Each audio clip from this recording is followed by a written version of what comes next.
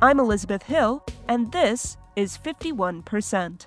Best-selling author Karen Carbo's book, In Praise of Difficult Women, Life Lessons from 29 Heroines Who Dared to Break the Rules, features women who refused to choose between being true to themselves or being accepted and loved. Carbo writes about Frida Kahlo, Nora Ephron, Hillary Clinton, Carrie Fisher, Elizabeth Taylor, Helen Gurley Brown, Laverne Cox, Lena Dunham, and others.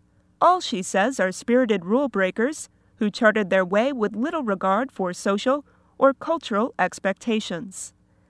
Carbo spoke with 51%'s Allison Dunn in 2018.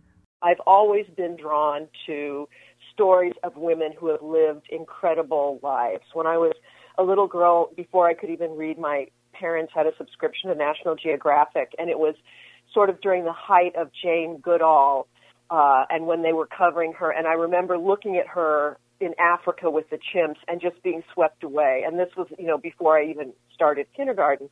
So I've always been drawn to these stories and have always, pursued the biographies of interesting women. And then when I was in my first semester in college, my mother died quite unexpectedly.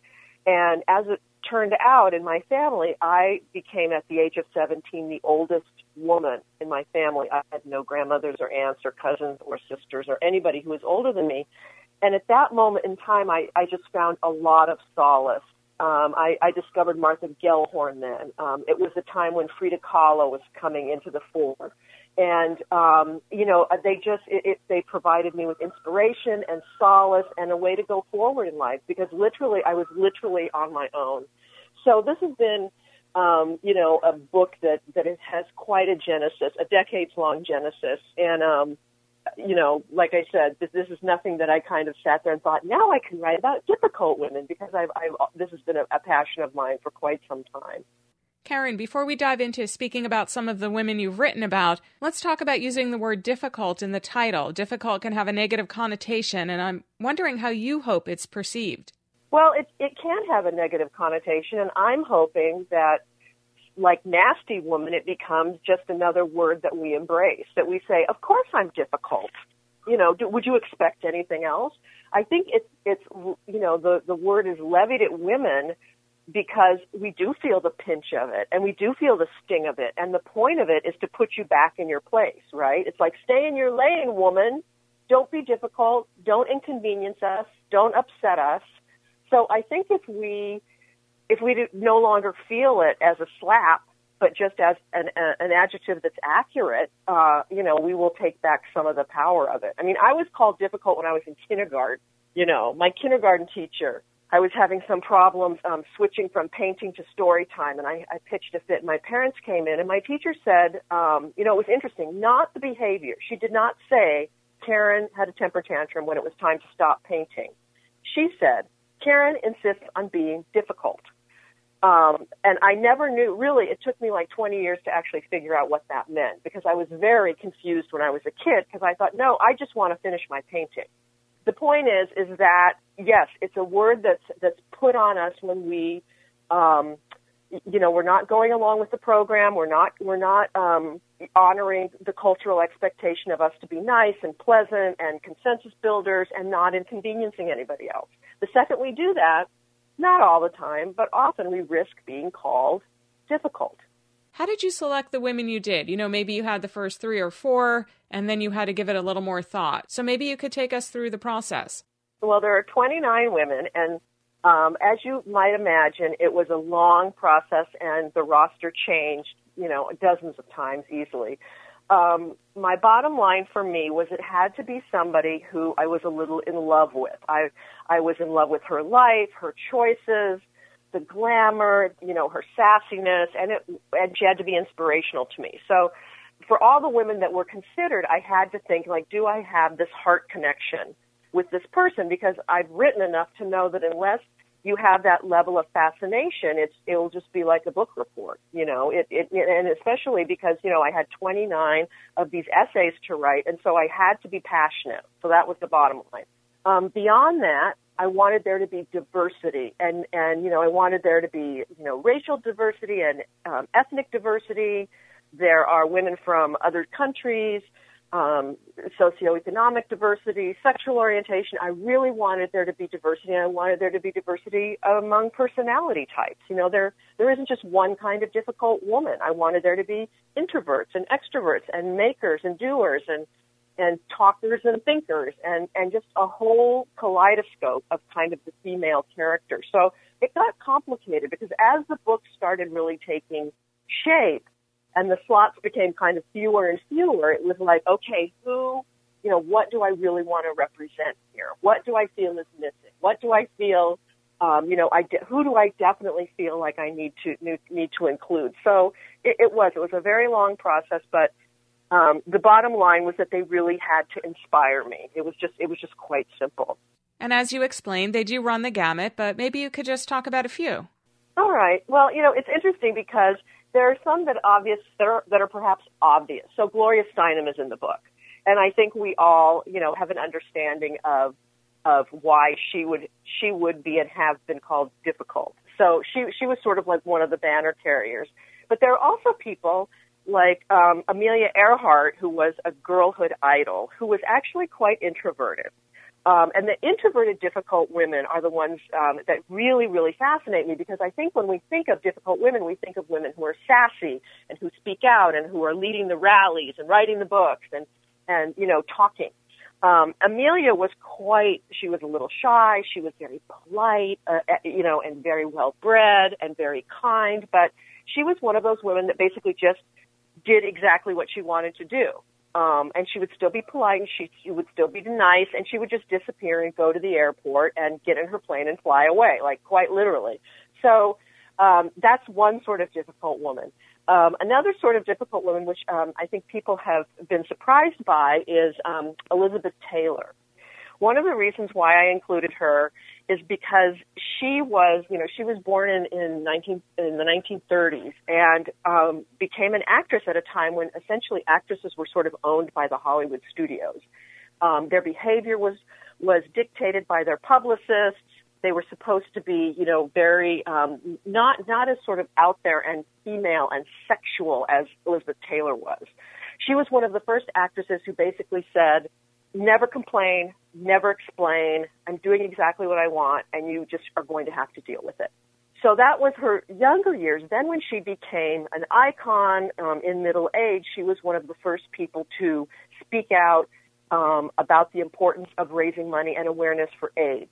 All of her managers and agents and friends said, do not touch that. It's going to put people off of you. Nobody wants to think about it. It's the gay cancer. It was all of that. And she said, you know what? My friends are dying of this, and I really don't care what it does to my reputation. I'm going to use my power and use my voice to make people aware of this. So she kind of has a double difficult nature to her. You've picked such disparate women here among the 29, and apart from the obvious that the connecting thread is they're all difficult, what is another thread here for you? Well, that's an excellent question, and I've been pondering it because my interests are pretty ecumenical, as it were. I'm interested in a lot of things, and I'm interested in a lot of, different walks of life that are represented here.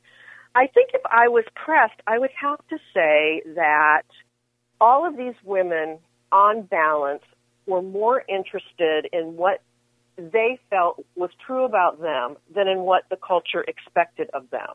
Now, it's not to say that they would never, be upset if somebody was disapproving of them or whatever, but they didn't sort of contort their personalities to make other people happy.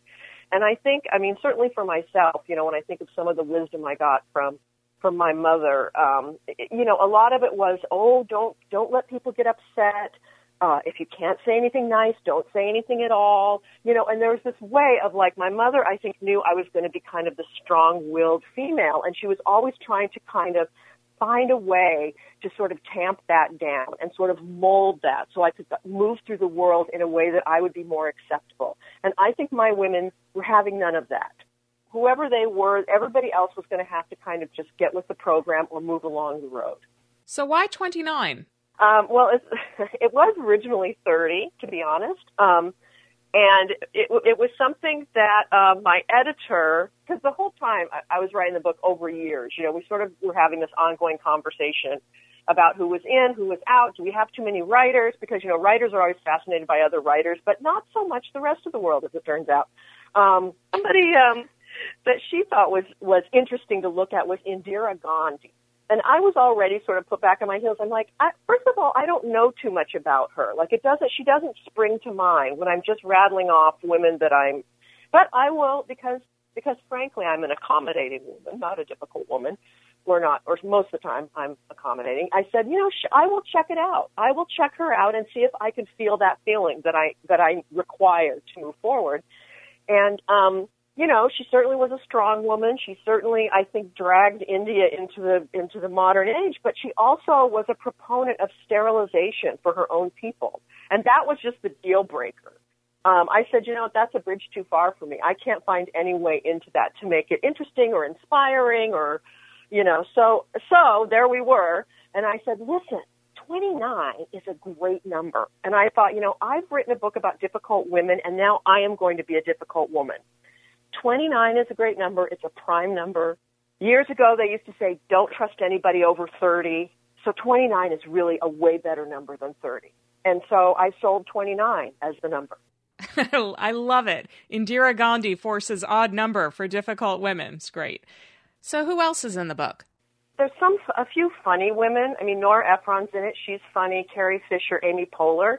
And I think it's always really important to never forget that any time a woman resorts to, Margaret Cho's in there too, that any time women resort to humor, it's pretty transgressive and provocative. And so, of course, there would be funny people in the book as well. Karen, would you expand on this? Because even the women you just mentioned are very different in their humor. Right. Well, I think, in particular, if you look at Carrie Fisher and Margaret Cho, they have used humor to discuss things that are pretty intimate and serious for them. Carrie Fisher, rest in peace, long before there was the internet and social media and people were sort of sharing everything there is to share, she was quite upfront about her addiction issues and her mental struggles with her mental health. And she was also funny about it. And I just think that's just sort of a double whammy, that it's very hard for people to kind of absorb, that not only are you telling us, these things about yourself that hurt you and that you struggle with, but you're also so damn funny. So, that was sort of Carrie Fisher's mark for me. And Margaret Cho, similarly, she talks about, American Asian culture and the prejudice that exists there, and her own experience in Hollywood, having her short-lived sitcom where no Koreans worked on the crew or were on the show. It was just sort of any attractive Asian that they could get. And she talks about that a lot as well, as in addition to sort of gender things and so on and so forth. And she's really out there and very funny. So I just think when women, are not only sort of saying things that make people uncomfortable, but they're also very funny. It's just, they're always difficult. I think you don't even have to, that always checks the box. That was author Karen Carbo speaking with 51%'s Allison Dunn about her book In Praise of Difficult Women, Life Lessons from 29 Heroines Who Dared to Break the Rules.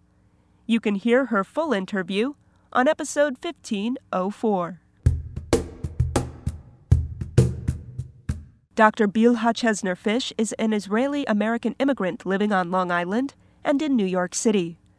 Dr. Fish is a distinguished radiologist and founder of Manhasset Diagnostic Imaging and Pathways Women's Health. Dr. Fish is a longtime advocate for community service and women's empowerment. In her book, Invincible Women, Conversations with 21 Inspiring and Successful American Immigrants, she speaks with women from around the world about their journeys to America and the obstacles they faced. We spoke last summer, and I asked why she decided to write the book. as Israeli immigrants, I felt that in the time that we live, it is difficult for young women immigrants to achieve their dreams. And with the universal bond of sisterhood and the growing voices of Me Too, I decided to tell powerful stories with which I hope to refute the policies that stuff immigrants into faceless group, no matter where they came from. They always feel that they don't belong. And since my life mirrored theirs, I decided to tell those stories of those amazing 21 women, hoping that it will inspire young immigrants that feel that they do not belong. One of the women who you talk with in your book is Jacqueline Murekatete, who immigrated to the U.S. to live with an uncle she never knew after her family was killed in the Rwandan genocide. Here you have a woman who's lived the true horrors of racism and discrimination. I'm curious what her thoughts were on what's going on in the United States right now. Well, I think that she feels she was privileged to be here, and her entire purpose has been directed now to rehabilitate Rwanda and to better the life of the people that live there. Certainly all the women in my book, including Jacqueline, feel gratitude to the United States and believe that nowhere else they could have achieved what they achieved here. And they would like to be an inspiration to other young women and feel extremely badly to what's going on in the United States, the way immigrants are being treated. It is certainly, as you can see what's going on now, it's much harder to be Black, not only to be a woman trying to be achieving in a man world, but also you can escape from the color of your skin. And so carrying all this baggage and then coming to a country that you don't really know, you don't really identified with the culture or the language, it was very difficult for Jacqueline. And so she empathized with the immigrants' problems today, and she was very willing to speak and to be a part of the book. What was her healing process like? Well, I think that she has been one of the lucky ones that in school, I think she was well received. But the healing process is very long, and it lasts with you your entire life. I don't think you ever heal. But, she was lucky to get into law school, to NYU. She is a lawyer, and she's became the president of the Rwanda Society, hoping to rehabilitate Rwanda. So you can imagine that having a purpose is a part of the healing process. I think in this day and age that we're living in, I can't talk to you and not talk about Wafa El-Sadr, who was a young doctor specializing in infectious disease in New York City at the beginning of the HIV and AIDS epidemic. Can you talk about what inspired her to specialize in infectious disease and her efforts to reach the unreachable? So Wafa is a really incredible doctor, very dedicated. And she felt that of all the specialties in medicine, infectious disease, she believed at the time that she specialized in it, that she can help, that there is a cure, that there is medication, there is antibiotics. So she believed that she would be treating patients where she would see good results. Unlike patients, for example, that have cancer, that at the time that she practiced were dying. The funny thing is that when she came to the United States to specialize in infectious diseases, and she chose Harlem Hospital, which is probably one of the most, is situation in the most deprived areas in New York, and people did afflicted with infectious disease there. But when the AIDS epidemic came, she found out that the cure was not there. There was a lot of shame and stigma associated with AIDS at the time. People didn't know how to handle it. And what she did was an innovative approach. She produced programs that included the family in the process of handling these patients. And 15 years later, with the drug for AIDS, was discovered, which was not a cure by any means, but it's a way to survive. If you take the drug, you live a normal life. She then became the head of infectious diseases and public health in the Millman School of Public Health in Columbia University, and she started the ICAP, which is conceiving and producing those programs all over the world, especially for vulnerable countries like the Sub-Saharan Africa. And with this program, she taught families how to deal with AIDS, and she saved hundreds of thousands of lives.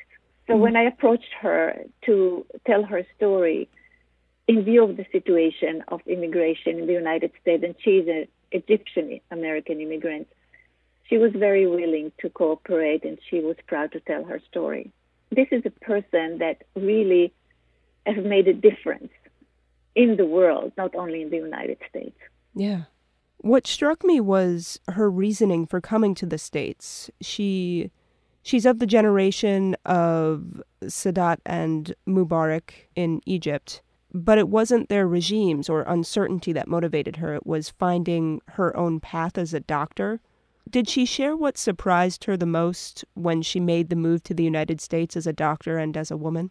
You know, I think she always talked to me about the fact that as a foreign graduate, foreign graduates were somewhat discriminated against in the United States. And she feels that she has proved that no matter where you study medicine, you can achieve and you can make a difference. You should be considered equal. And I think that beside the fact that she had to adjust to everything else immigrants adjust to, which is the language, the culture, and being a woman at the time in medicine was not as common as today. Today, 50% of medical students are women. At the time, I was the only woman in radiology in my hospital at the time.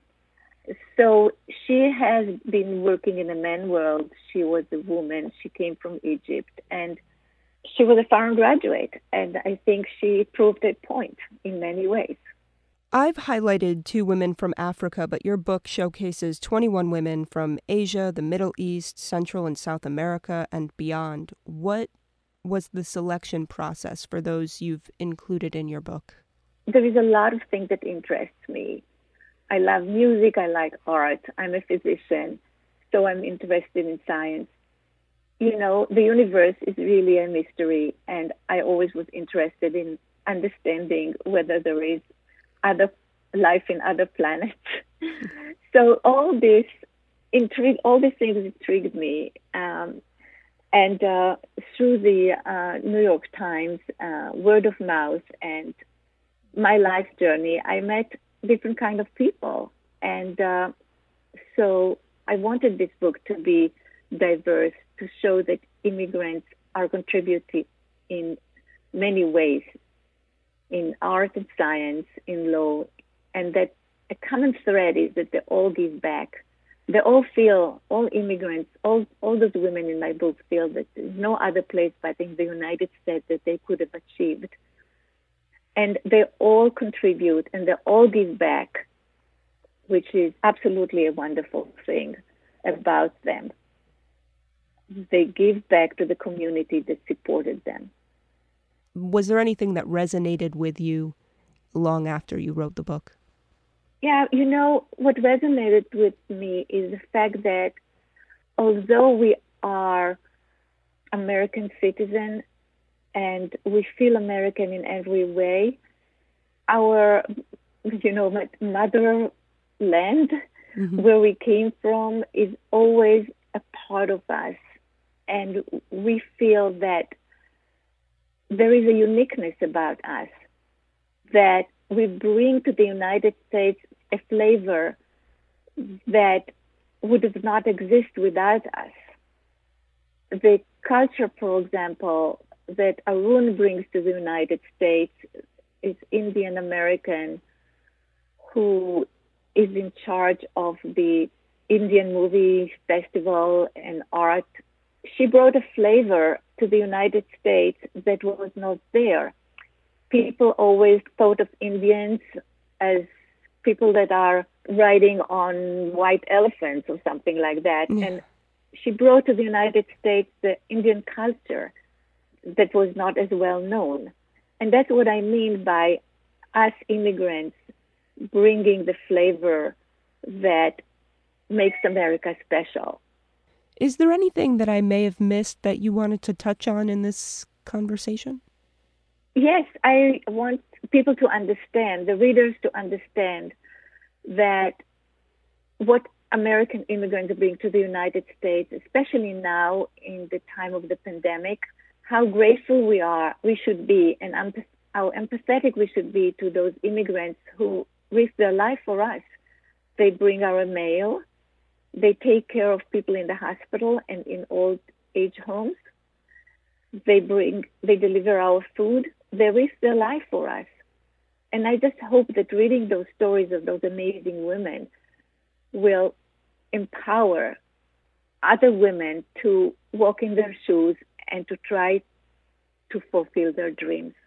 That was Dr. Bilha Chesner-Fish discussing her book, Invincible Women, Conversations with 21 Inspiring and Successful American Immigrants. You can hear her full interview on episode 1615.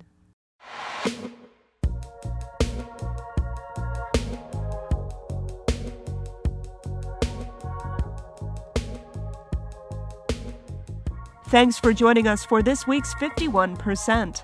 I'm your guest host, Elizabeth Hill. Thanks to Ian Pickus and Tina Rennick for production assistance. Our executive producer is Dr. Alan Chartok. Our theme music is Lolita by Albany-based artist Girl Blue. 51% is a national production of Northeast Public Radio. If you'd like to hear this episode again or share it with your friends, sign up for our podcast or visit WAMC.org. And don't forget to follow us on Twitter, Instagram, and Facebook at 51% Radio.